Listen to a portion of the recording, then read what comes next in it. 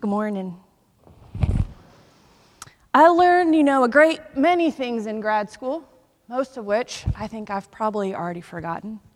But as I was preparing for our time together today, I was reading the scriptures, I thought of something that I learned that could be relevant, maybe a little impressive to us all.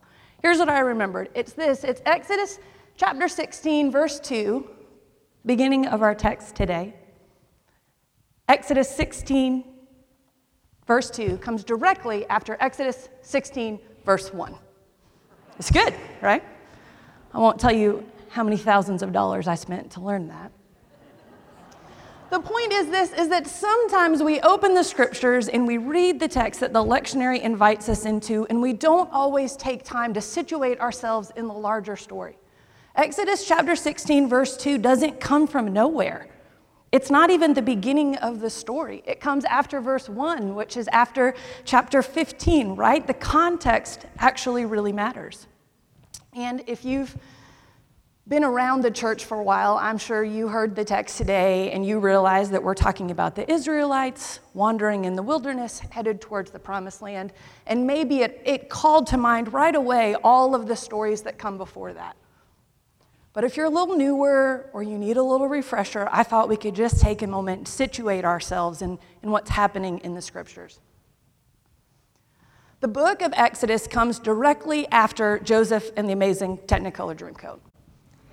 It's Joseph, the next generation, I guess you could say. And the problem is that this next generation brings a Pharaoh who is not great, primarily interested in consolidating power. He oppresses and enslaves the Israelites. It's throwing me off. Is the mic okay? It feels like it's loud. Is that just in my head? We're good? Great, team. We're great. All right, so we have a Pharaoh who has oppressed and enslaved the Israelites, and it's not great. So Exodus chapter 2, we get introduced to Moses, who's born really at a pretty terrible time. He floats down the river in the basket. Do you remember that story? Gets adopted by Pharaoh's daughter. He's living the high life until he encounters a bush that's on fire, but it doesn't ever burn up. And so Moses has a miraculous encounter with the great I Am. Now Moses is barefoot, but the stories are starting to get good. We head into Exodus chapter 6, and God says that he will redeem the people from the yoke of slavery. It's beautiful language. God will free them. God will redeem them. God will remember the covenant. God will bring them out. God will take them as God's own people. But the Israelites are discouraged. They're enslaved. And so the stories get a little bit bigger. The plagues happen, blood and gnats and frogs and hail. We have the very first Passover. All of Pharaoh's army is washed away as God parts the Red Sea for God's people to come through. Exodus chapter 15, the people have started to wander in the wilderness. It turns out they don't love the desert, and so God provides for them an oasis. There's 70 palm trees, 12 springs of water. It's beautiful. And so we get to what I think perhaps is a bit of a heartbreaking text. Exodus chapter 16, verse 1. It's the text just before our text this morning, right? It's the verse that the cynical part of me says, maybe the lectionary left out on purpose. Exodus 16, verse 1 says this. The whole congregation of the Israelites set out from Elim. And Israel came to the wilderness of Sin, which is between Elim and Sinai, on the 15th day of the second month since they had departed from the land of Egypt. It is the 15th day of the second month since they have departed Egypt. It's been 6 weeks. Do you remember how long they wander in the wilderness? 40 years. They're going to be out there for 40 years, and it's only been 6 weeks. They have 39 years and 10 months and 2 weeks to go, and they have no idea. And let's be honest about this. It's 6 weeks, and it's a hard 6 weeks, right? The walking is hard. The ground is hard. The water is gross. The beds are rocky. There's not a lot of food. They don't know where they're going, and all that is in front of them is unknown. God's people, it seems, are in liminal space. They're not where they were. They're not where they're going. And liminal space is hard. Have you ever been 6 weeks into liminal space? Or 6 months? Or 6 minutes?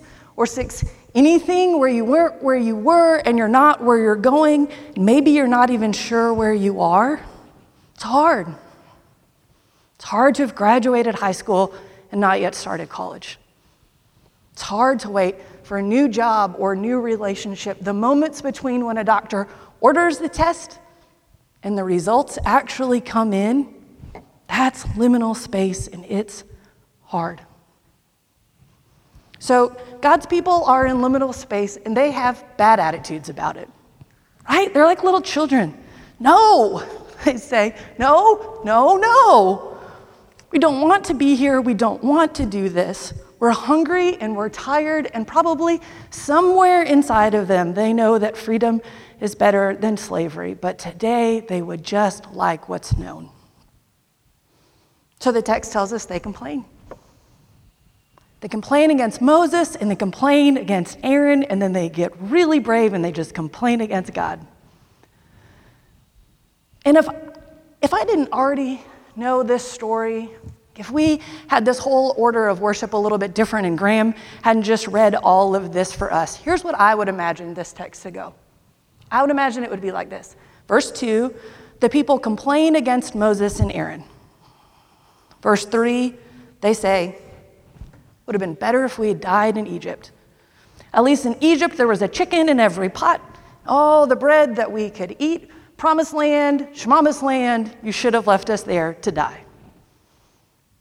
And if I didn't know the text, if we didn't know the nature of the characters in this story, here's what I would have expected verse 4 to read. I would expect verse 4 to read, and God responded, "Are you kidding me? You ungrateful little punks, why I oughta." Right? Isn't that what you would think would come after that? After we have rehearsed these stories of God's goodness to God's people, they're still complaining. That's how I would have responded. It's astonishing that that's not how the story goes. But here's what we read in verse 4. God responds and says, "I have heard your complaint, and I will rain bread from heaven." Verse 12. At twilight you will eat meat, and in the morning you will have your fill of bread. And this abundance, this goodness, this is how you will know that I am the Lord your God. How will the people know who the Lord their God is? It's goodness. Abundant goodness, extravagant goodness. At night, after the cares and the concerns of the day have worn away at their hope, God sends quail. Their kids won't go to bed with empty stomachs. And in the morning, after the darkness of night has eaten away at their hope, minutes and hours have turned to late night questions and wonderings. Where are we going? What are we doing? What have we done? Who are we following? In the morning, God sends their fill of bread. All they could want. God, it seems, does not tire of being good to God's people. After all of these stories, after 15 chapters of the Exodus, after God bringing God's people out of slavery, providing for them an oasis in the desert, as the people still complain, God remains good. Abundantly good. Extravagantly good. It seems to me there could have been a multitude of ways that God could have proven God's self to the people. Power and might, earthquakes, some more plagues, a different bush that catches on fire but doesn't burn up. All sorts of things that God could have done to prove that God is the Lord, their God, and God chooses goodness. At night you will eat quail, and in the morning you will have your fill of bread. This is how you will know that I am the Lord your God. With the 2020 vision that 2,000 years of hindsight gives us, we see that this story is bigger than just the Israelites. It's a story that's about them, but it's also so much bigger than them. It's 6 weeks of wandering in the promised land, 6 weeks into a story that is so consequential, we're still talking about it today. It's about an understanding of who God is, how God responds to God's people, and it echoes its way all the way through the scriptures. At twilight you will eat meat.